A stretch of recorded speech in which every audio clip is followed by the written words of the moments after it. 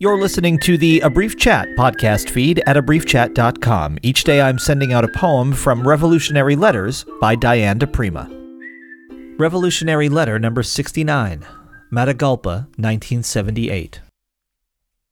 These eyes of children closer than fingernail set in my hand, these maimed villages closer than my heart, beating, pressing against my lungs, a form of love, all touch is, and what does not touch something?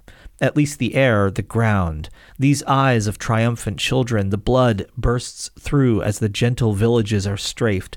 The blood, bone, muscle, burning, but the forests are full. The deserts on the move, the jungles whisper, resist. The eyeballs of children burst with blood and love, and the cities of America, the center of the killer tornado, the cities, yes, the cities of America fill with resistance. The dream of old men and women stranded on her sidewalks, seeking food, seeking freedom, finding only insult. Even these cities are full of triumphant resistance, and the dream of the old is echoed in the young.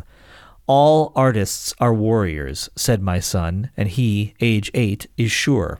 Eyes of the children, Managua, New York, Matagalpa, Houston, Soweto, Manila, Tehran, Bogota, Oakland. Eyes and hands, knives and guns of the children, Peru, Zimbabwe, Mexico.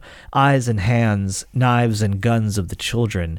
These eyes of children, windows on our hope, that all resistance is triumphant resistance, all love is revolution, and all touch a form of love. The moment of revolt is the moment of victory.